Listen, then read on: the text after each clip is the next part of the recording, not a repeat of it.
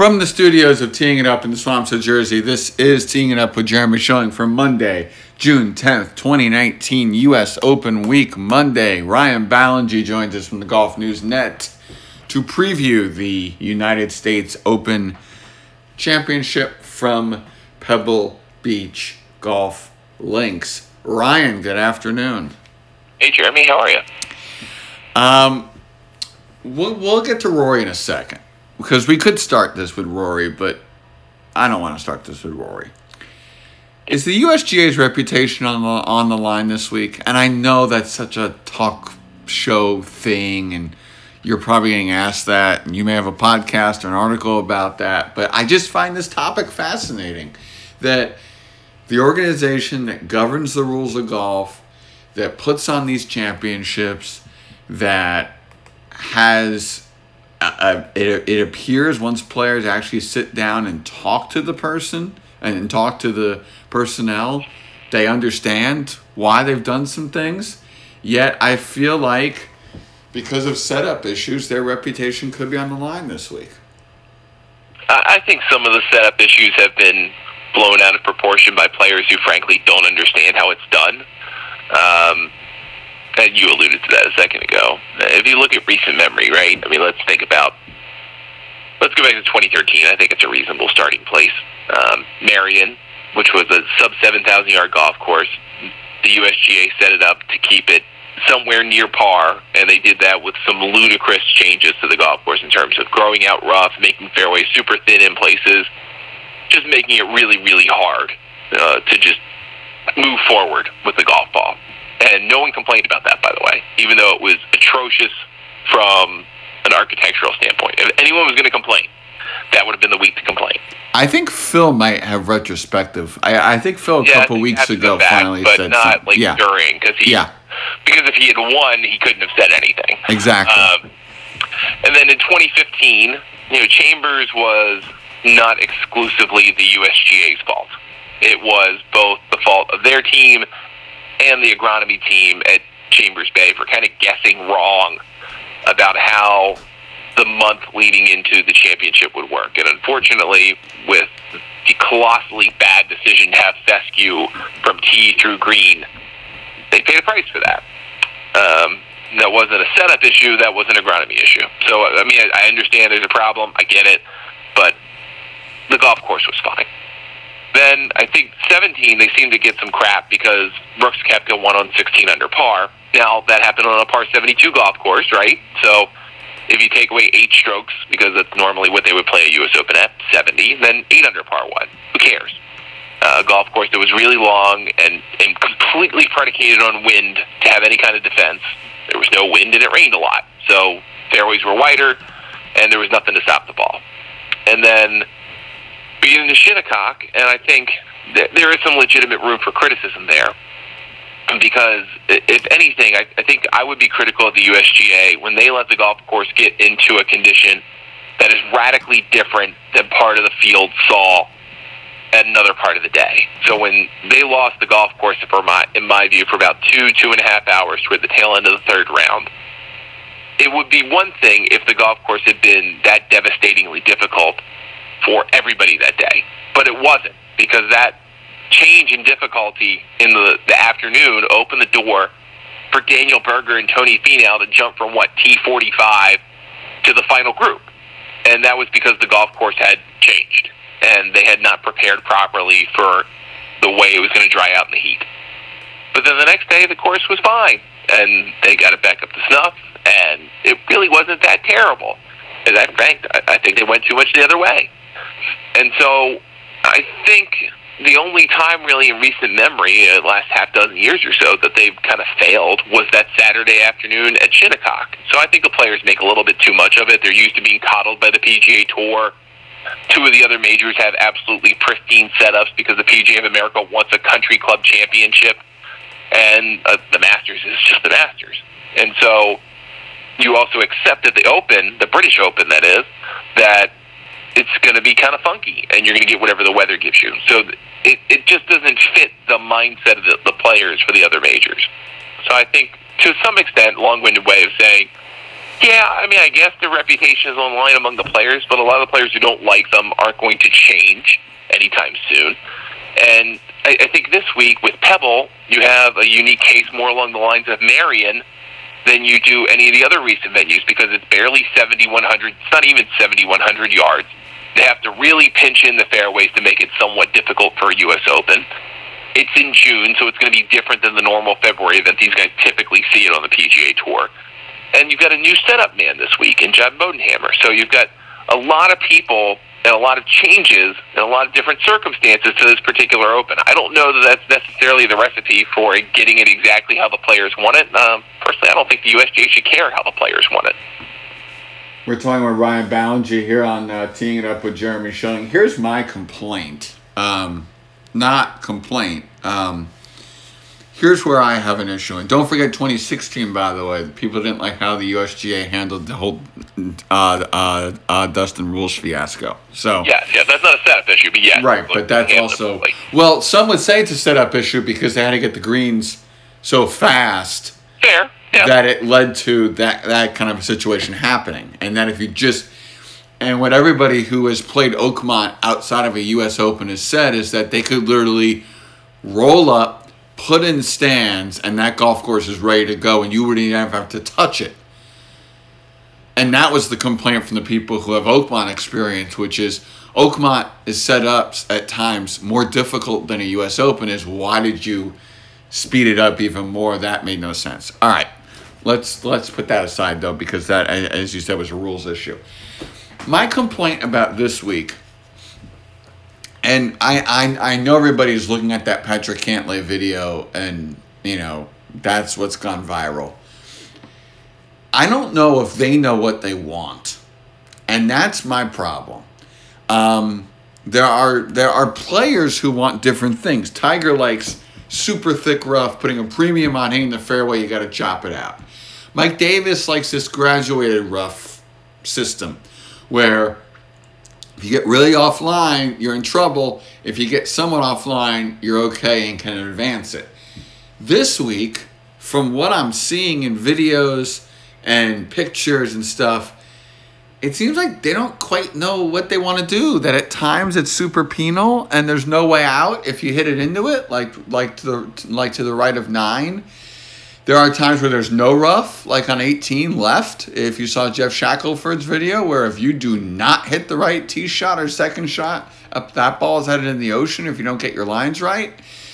And then there are places where you can play out of the rough and can do something. So I'm just confused as to if the USGA even knows what they want out of a course setup, which is highly perplexing to me. But I think that's the problem when you go to a place like Pebble, which is, if I was in charge of Pebble, I think the firm and fastness that you get in the summer, grow the rough up a bit, but don't pinch the fairways and don't do anything else, I think would be okay. I actually think it would be tougher than people think. But for some reason, they pinch in some areas, don't pinch in other areas, grow it super high in some areas, don't grow it super high in some areas. I'm just not sure they know what they want. Yeah, I mean, I think we have to kind of take a somewhat wait-and-see approach. I mean, if the rough is deep and thick in certain places, will it look that way on Thursday morning? I don't know. I mean, they may have yet to make some decisions. I think based on what I've been told, the weather in the area leading into the championship was kind of wet and rainy, and so there's plenty of time for the grass to grow. So probably in some spots they said, you know what, we'll just grow it and then decide. And they may just chop it all down or chop it down substantially by the time they get to Thursday morning. So I kind of want to take a wait-and-see approach when I'm... That's fair. Yeah, and by the way, did you see the video that the USGA put out last night, the Periscope of Walking with Tiger? A little bit of it, yeah. Yeah, what was fascinating about that, and for the folks out there, the reason why Ryan and I are talking about this is that this is so crucial. How firm and fast Pebble Beach plays is the difference between February and June. This is the defense the golf course has. Or else you will see, 12 under par, 15 under par win, I would think. If, for example, it rained every day during the event and every day leading up, which it hasn't, and we'll get to what the weather has been in a second. But I think you would agree, Ryan, that if it rained And if this was a wet U.S. Open like Congressional, this golf course has no defense, and you're looking at a 12 or 15 under winning score. Is that fair? Closer to that than even, yeah. Right, I mean, okay. you never know, but yeah, I would say closer to double digits under par than even par. So, Tiger played last evening. It was after 8 p.m. Eastern time, but he was out there 4 or 5 o'clock in the evening, Pacific time. And the USGA posted 2 long videos of him walking 14. And you could hear moisture underneath their feet. This was a wet Pebble Beach that they were walking. And what Steve DeMeglio from Golf Week and USA Today and what others on site yesterday heard from Tiger and from others was that the greens were fast, should get faster. The golf course was soft. They don't believe it'll get that way. If you've looked at the forecast the last couple of days leading into this and then leading up, they had a very wet spring. Then it's been dry, but it's been that marine layer dry. It's that cool, it's that wet, cool, misty San Francisco weather. There's nothing that'll stop play. And right now it's beautiful, sunny there, by the way, if anybody's seen Golf Central, live from on Golf Channel. So there's nothing that'll stop play this week, but it's that moisture, and it's how fast can the USGA get that moisture out of it. And I was stunned, Ryan, at how much noise these guys were making underneath their feet last night. And this was a traveling group of about 12 people between Tigers Clamp, media, the USGA folks, Joey, Rob, all that stuff. That, I think, is a fascinating element of this, because I think you and I both have 2010 in mind, 2000 in mind, firm fastball rolling forever. If this golf course gets wet, it brings it and can't dry out, and it stays moist. This brings in a whole different group of people, because my thought on who to pick this week are the Brandt Snedekers of the world, the guys who drive it straight. Ball doesn't roll. The ball will roll forever, so it makes up for his distance. Putts great on Poe, past winner at Pebble, that pop stroke is great on Poana, played well last week at the RBC. That's who I like this week, and that's why I think this moisture thing is so vital. Well, I was watching the 2000 U.S. Open highlights again for whatever the millionth time when they showed it last week, and I kept thinking to myself, it really wasn't that firm and that fast in 2000. It was just kind of normal Pebble. I mean, it was, it's a little bit of bounce, but not a lot. I mean, nothing crazy. Certainly not compared to 2010 when everyone complained about 14 and 3 and, a bunch of other holes in the golf course. Right. So I think we're thinking more along the lines of like a 2000 where, the fairways may look kind of tight, but they're wider than they look, which, like Bethpage, kind of wider than they look because the golf course just doesn't firm up very much in 4 days after a pretty wet season leading into it. So I think because the golf course is 7,100 yards tops, it's not, no one's excluded from winning. As long as you can hit it more than 270 yards off the tee, you can win. It's fine. So I don't think anyone's excluded because of their distance, which that's kind of nice. I don't think Rory or Tiger or Dustin or Brooks necessarily get a huge advantage of being long and straight. I mean, agree. If you're going to hit drives 350 down the middle, you get a huge advantage, but I don't think you're going to do that every time. So I think it does level the playing field a little bit with it being a little squishy and a little soft. It effectively widens the fairways again, kind of like it did at Bethpage.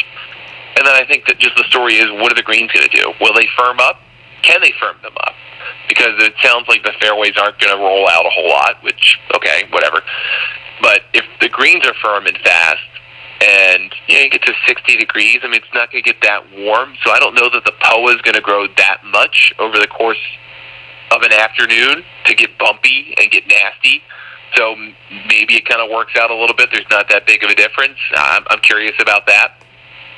But I just think it does. I still think it does open the door for guys like Brandt Snedeker, Webb Simpson, Kevin Kistner, Ian Poulter. If Francesco Molinari is over the Masters, a guy like him, I don't think you need to be exceptionally long to win this week. I mean, you didn't have to be in 2010 either, but I really don't think you have to be this week either. It'll be fascinating, and the theory I think that Steve was hinting at was Some of that moisture also may be the USGA trying to purposely not lose the fairways and not lose the golf course by getting too firm too fast 7 days out. And they can just simply change watering patterns and, where they put the sprinklers, where they hose down, and get the fairways firm and fast pretty quickly. So that, I think, also is something to watch out for. Rory wins the Canadian Open, and by the way, that date change plus him going for 59 had the ratings up 33%, and its best Sunday since 2015. So clearly the folks in Toronto and in Canada and Ontario who have so much to cheer about already with their basketball team, and then with Rory have some ratings things to thank for him yesterday.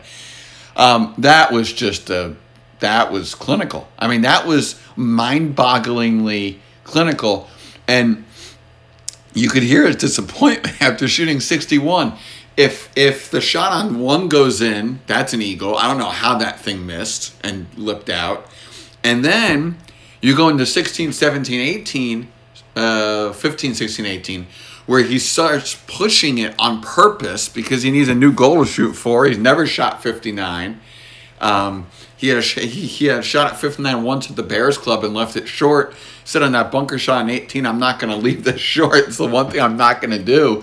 You shoot 61. It could have been better. It probably would have been 60, 61-ish if he had played conservative and not worried about 59 down the stretch. I just don't know what to think about him this week, because if he drives it that well and that straight, this is where he and Brooks and Dustin separate themselves. But I don't know if you can continue it 4 time zones away. I don't know if you can 5 days later pick up from where you left off and just keep going like this. And so often with him, it comes down to his putter. And yeah, those greens were Poe, which will help, and they were bent. I don't know. I just don't have a feel for this, Ryan. I don't know what to make of Rory's win. I think it confuses more than helps. I don't know. I mean, maybe it confuses us as observers, but yes. I think 2 things come to mind to me thinking about what Rory did. One, it's really hard to follow up a great round with another really great round. And his next round is the first one of the U.S. Open. So he's got to follow up a 61 with something. It's hard to do. It's hard to do. As a golfer, if you ever shot the best round of your life, it's really hard to shoot the best round of your life the next time out there, because you're thinking about it. You realize, wait, I just had an incredible round. I mean, it's Tice's PGA Tour low round. I told you, but I hear you totally, but let me stop you right there for just 1 second. He did follow up 64 with 61, and we always talk about how tough it is to follow up 62s, 3s, 4s with another low round. He did do that, so I would give him that. Sure, but then now we're asking him to do 3 in a row? Yes, that's a big ask. And so, yeah, he gets to go to a different place, different time zone, think about things, different championship mindset, certainly. But you're asking a lot of somebody. So I think if anything, Rory maybe just tries to hit the reset button on expectations. And look, let's just kind of hang out around 69 or 68 on Thursday at Pebble. If we do that, we're in contention. Things are great. I think you got to come at it that way. I don't know how you do that as a golfer mentally, but you got to do that. And then I think the other thing is, and I kind of mentioned this before, is that I don't know that inherently he's going to be able to do the same things he did with the same effect as he did at Hamilton versus Pebble Beach, because the greens are going to be firmer, they're going to be faster. They'll probably bounce a little bit more than he saw at Hamilton Golf and Country Club. So unless he's playing, literally a copy of his golf, where he's just banging at 370, taking on every risk, taking advantage of the angles that he and 3 other or 4 other guys in the field can really take advantage of.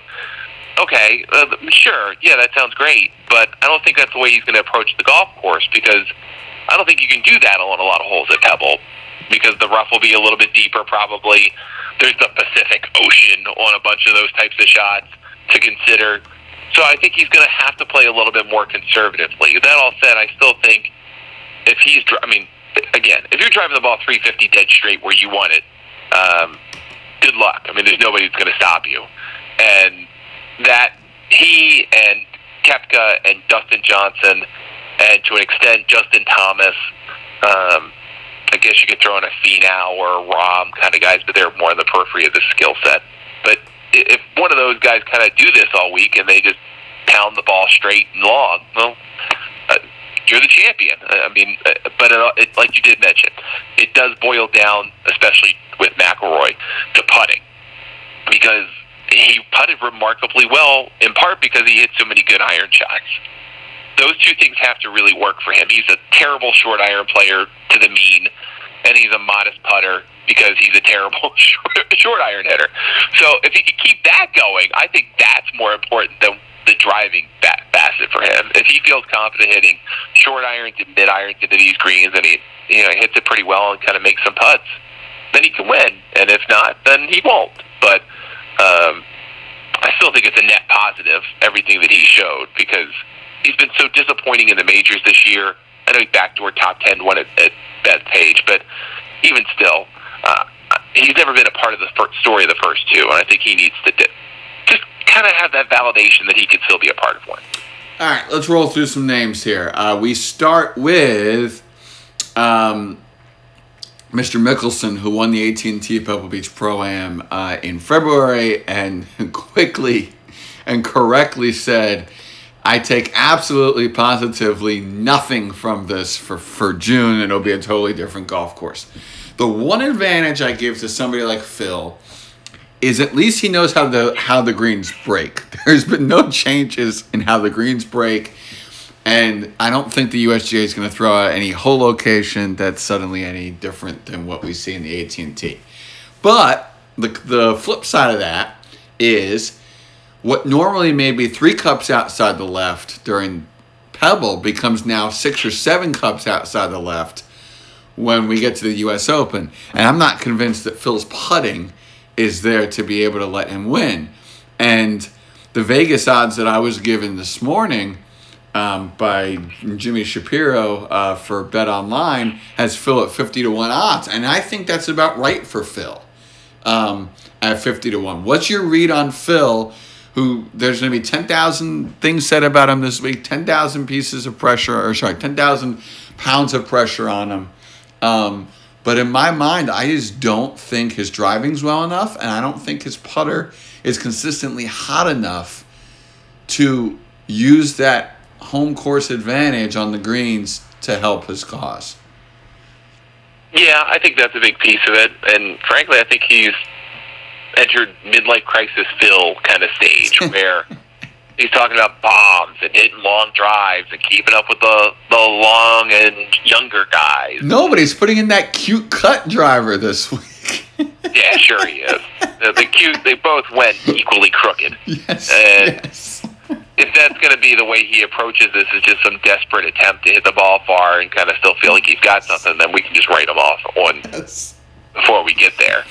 But if he can commit to trying to find fairways, taking this seriously, kind of getting over his obvious pre-planned effort to get at the USGA with that hitting a moving putt, then okay, maybe he can be a part of this. But there are just too many flaws in his game, and hitting 50% of fairways off the tee is not going to win you a U.S. Open. It's not going to win you anything. So I just am concerned that him off the tee is a non-starter, and then, as you mentioned, putting's pretty suspect. So anything can happen. I mean, he is a 5-time major winner. Anything can happen. But I need to see him in contention after the cut before I start getting excited about the prospect of him completing the career Grand Slam. We're talking to Ryan Ballinger here on Teeing It Up, previewing the U.S. Open. Now, I have to, by rule, ask this question. Do you make anything out of the ace on Jim Nance's backyard hole? Do you think that'll make any difference to his cause? And I'm just doing this because I have to prepare you for all your radio hits this week where you'll be asked this question invariably. No, I don't. No. That's great, but no. Somebody is going to get asked that. Someone in the media, and they're going to have to do some kind of like fake in-depth analysis. Well, it is a model of number 7, so maybe he learned how that spins off the right edge. And yeah, okay. No. Yeah. Nope. Nice try. Though it was a cool moment, and the fact that he bleeped his own video is hilarious. Yeah. I mean, he's great on social media. Don't get me wrong. I love the content around bombs and bleeps and thumbs up and Calves. and the calves. Yeah. It's all lovely, but you're 48 years old. You still got some life left in you. Try to win a golf tournament. Hey, I'm just proud of him for not messing up yet on social media. Yeah, that could still happen. I mean, It could still happen, but he said at the time he would not. He's going to have somebody look at everything he does, and so far he is.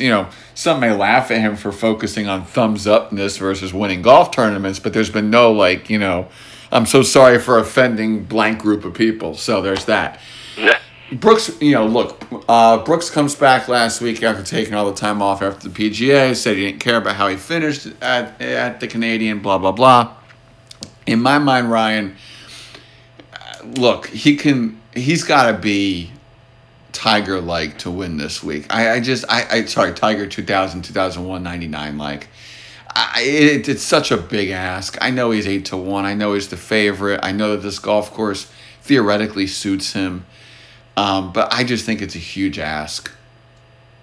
I mean, yeah, there's only one guy in the history of the U.S. Open that's won 3 in a row, and that happened 114 years ago. Yes. So we're asking a lot of Brooks Koepka if you think he's going to win a 3rd straight U.S. Open and a 5th major at this stage. I think that's a lot, but I can't write him off entirely. I mean, I wouldn't have thought anybody other than Tiger in my lifetime would have done what he's done the last couple of years, and he's come up with the answers. So yeah. I don't think that playing it. I don't think any golf course doesn't matter what golf course he's playing. I don't think he thinks about playing golf courses in a way, and a number of guys do cerebrally. I think he sees the shot, he hits the shot. He doesn't really care what the consequences are, and then he gets to the greens, and then he tries to make every putt. I mean, he kind of plays golf like I play golf, except he's 100,000 times better than I am. So it's really all it boils down to for him is keeping the ball in play. It's the same playbook as Bethpage, except 450 yards shorter, and it's on the Pacific Ocean. That's it, and the greens are smaller. But I don't think he thinks about pressure. I don't think he thinks about history. I don't mean that to say that he's like Dustin Johnson Doy. I mean, he just doesn't care. And I think that goes a long way with him when you get into these situations where you're talking about being historically great. It doesn't matter. He believes he can do it. And what anyone else has done or not done before him does not matter to him. I'm just laughing because I wasn't expecting that line about he plays golf the same way I play golf, just 100,000 times better. So you're saying that when you step in, and for example, a couple of weeks ago, I had literally this is my first 4 rounds of the year. I've got a downhill bunker shot off hardback sand with a bad stance that's awkward. So I'm the ball's below my feet and to side line. I have no green to work with. Somehow I spun this thing like 6 feet. But you're saying that you don't panic when you step over that shot the same way Brooks doesn't panic over everything? Is that what you're telling me? Yeah, I mean, part of it's self-delusion, right? I mean, and part of it is analyzing a shot for what it is. I mean, I know if I'm in a certain situation, the best possible result is different from shot to shot, right? Yeah. I mean, if I have a downhill bunker shot to a pin that's below my feet, stopping at 2 feet away probably is not going to happen. But if I stop at 10 feet away, that's a great shot. So he understands really well what a great shot is, and he understands when to be aggressive and when not to be. Yeah. And so you can balance out what a great shot is versus what a great result is. And that, in my view, is what makes a great golfer, is if you can understand the difference between executing the shot that you want to execute and getting the result you deserve versus getting a great result and maybe getting lucky. And Koepka just understands that incredibly well. Yeah. All right. A couple quickies here before I let you go talking to Ryan Ballengee. Number one, Tiger said that the importance of the mistakes on 14, 15, and 18 at Memorial was that he knew what to work on during this off week. Drove it great, had 3 bad irons, 14, 15, 18, that not cost him a chance to win, because I didn't think he was catching Patrick Cantlay the way Patrick played that back 9, but that was the difference between whatever he finished 8th and a 4th, let's say. Are you a believer in Tiger this week? Because right now I think with Tiger it's potluck. And it's how he wakes up feeling. In that video with Henny from Golf TV. If you have not seen it, the video, folks, that Golf TV posted to Sunday of Memorial after the round, where Tiger talks about the difference in his golf swing when he wakes up stiff versus not stiff, and how it allows him to get his left hip back and then right hip back, and then to slide into turn into his left hip on the follow through, and the difference that freedom of being 43 and loose one day versus stiff the next, all that difference makes. Is this potluck with Tiger, or do you buy into the fact that Memorial was a great sign? If he can just fix those 3 irons, he's good to go? I think it's a mix of both, right? I mean, we can't put aside the fact that, again, he is 43 and had 4 back surgeries. You can't put that aside. I don't care if he's the reigning Masters champion or not. I don't care that he's won twice in less than a calendar year. It still is going to matter, and we're not going to know one way or the other what it's going to be until basically it happens. You know, whether he goes, I was stiff today. Well, thanks for telling me that after you shot 74. Yeah. So, it's not going to come up. And he's not going to go, I feel loose in 25, before he shoots 66. We're not going to know. But I do think that there were a lot of encouraging signs for Memorial. He got better strokes gained approach every round. Strokes gained in general, obviously, pretty much every round. And so those are positives. I think that's kind of the classic Tiger of you get better each way, each time you go out, each time you do something with a purpose, and then you get to the major and you do what you're going to do. So I think that's a positive sign. But again, his record at Pebble is kind of limited since 2010. Really, I mean, obviously since 2000, really limited. Yeah. But 2010, he finished 4th and had no business being there, given what he had put himself through at the end of 2009. He got himself close to a win at the AT&T Pebble Beach when Phil got him on that Sunday, pretty badly, but he got him. So, he's put himself into contention there. He knows the golf course, knows how to play it, knows how to win on it. But I think if he feels like the setup is kind of reminiscent of 2000 in some sense, it's somewhat gettable. Doesn't have to be perfect golf, but he could play perfect golf. And I think that's going to be some good vibes for him.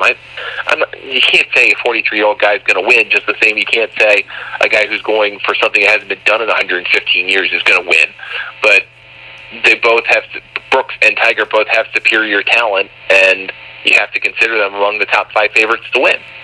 All right, last thing before we get to picks. That Graham McDowell moment yesterday was awesome. I'm so happy for him. If anyone out there has ever wanted to do something that would get you further in life, or to get you back home, or to get you a better chance to advance, and you come up short, and you're not sure you're going to make it, and then you're left with very long odds to achieve it, and you do it, in his case, a 30-foot par putt that he said was a 1 in 10 to make, and was a 12 on the difficulty scale. I'm just so happy for Graham McDowell, and good for the Open to have him back at Portrush. That's just a great story. Oh, for sure. Really, and he's played very, very well this year. Yep. Won Dominican, which it's an opposite field event, but I don't care. You won. Yes, exactly. Field.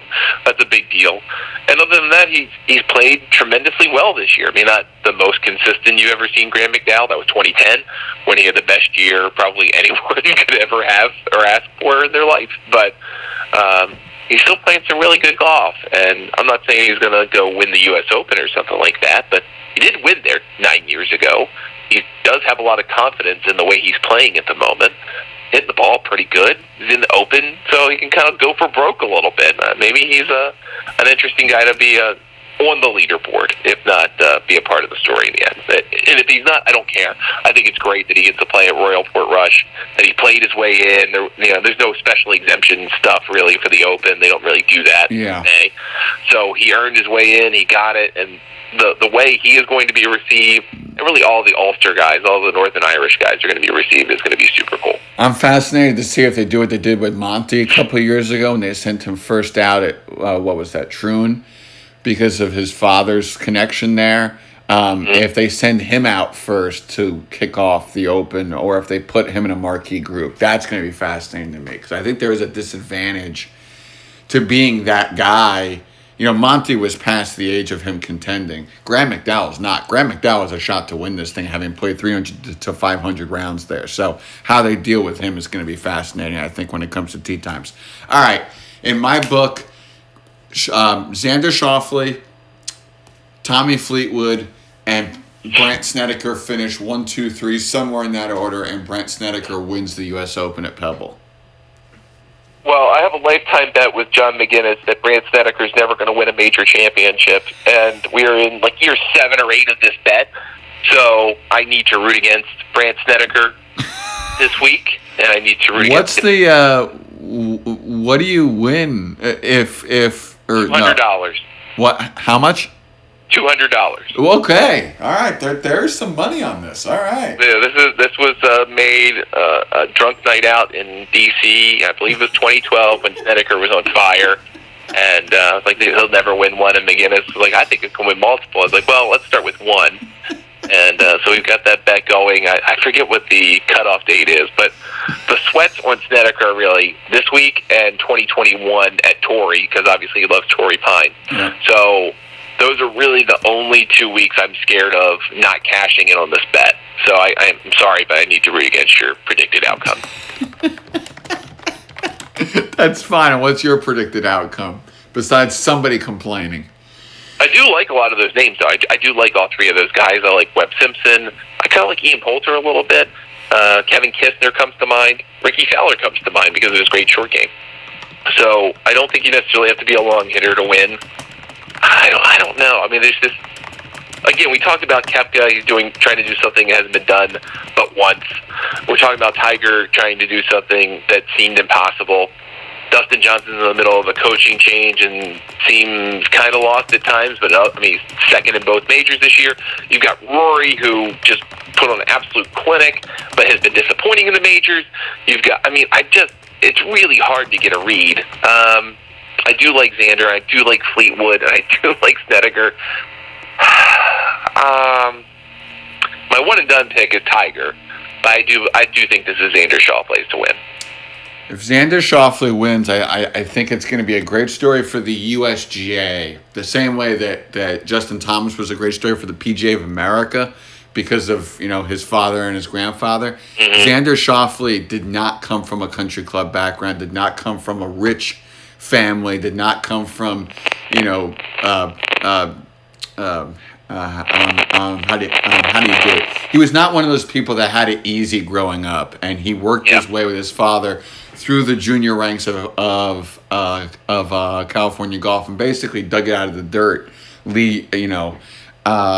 Trevino style in a sense. I think that's a great story for the USGA to tell as it keeps trying to grow the game of golf at the grassroots level versus the country club level. Yeah, I would like to see Xander win. I mean, he's come out the gates so well in the major championships. He's practically become a top 10 lock in them, which is kind of freaky for a guy this young.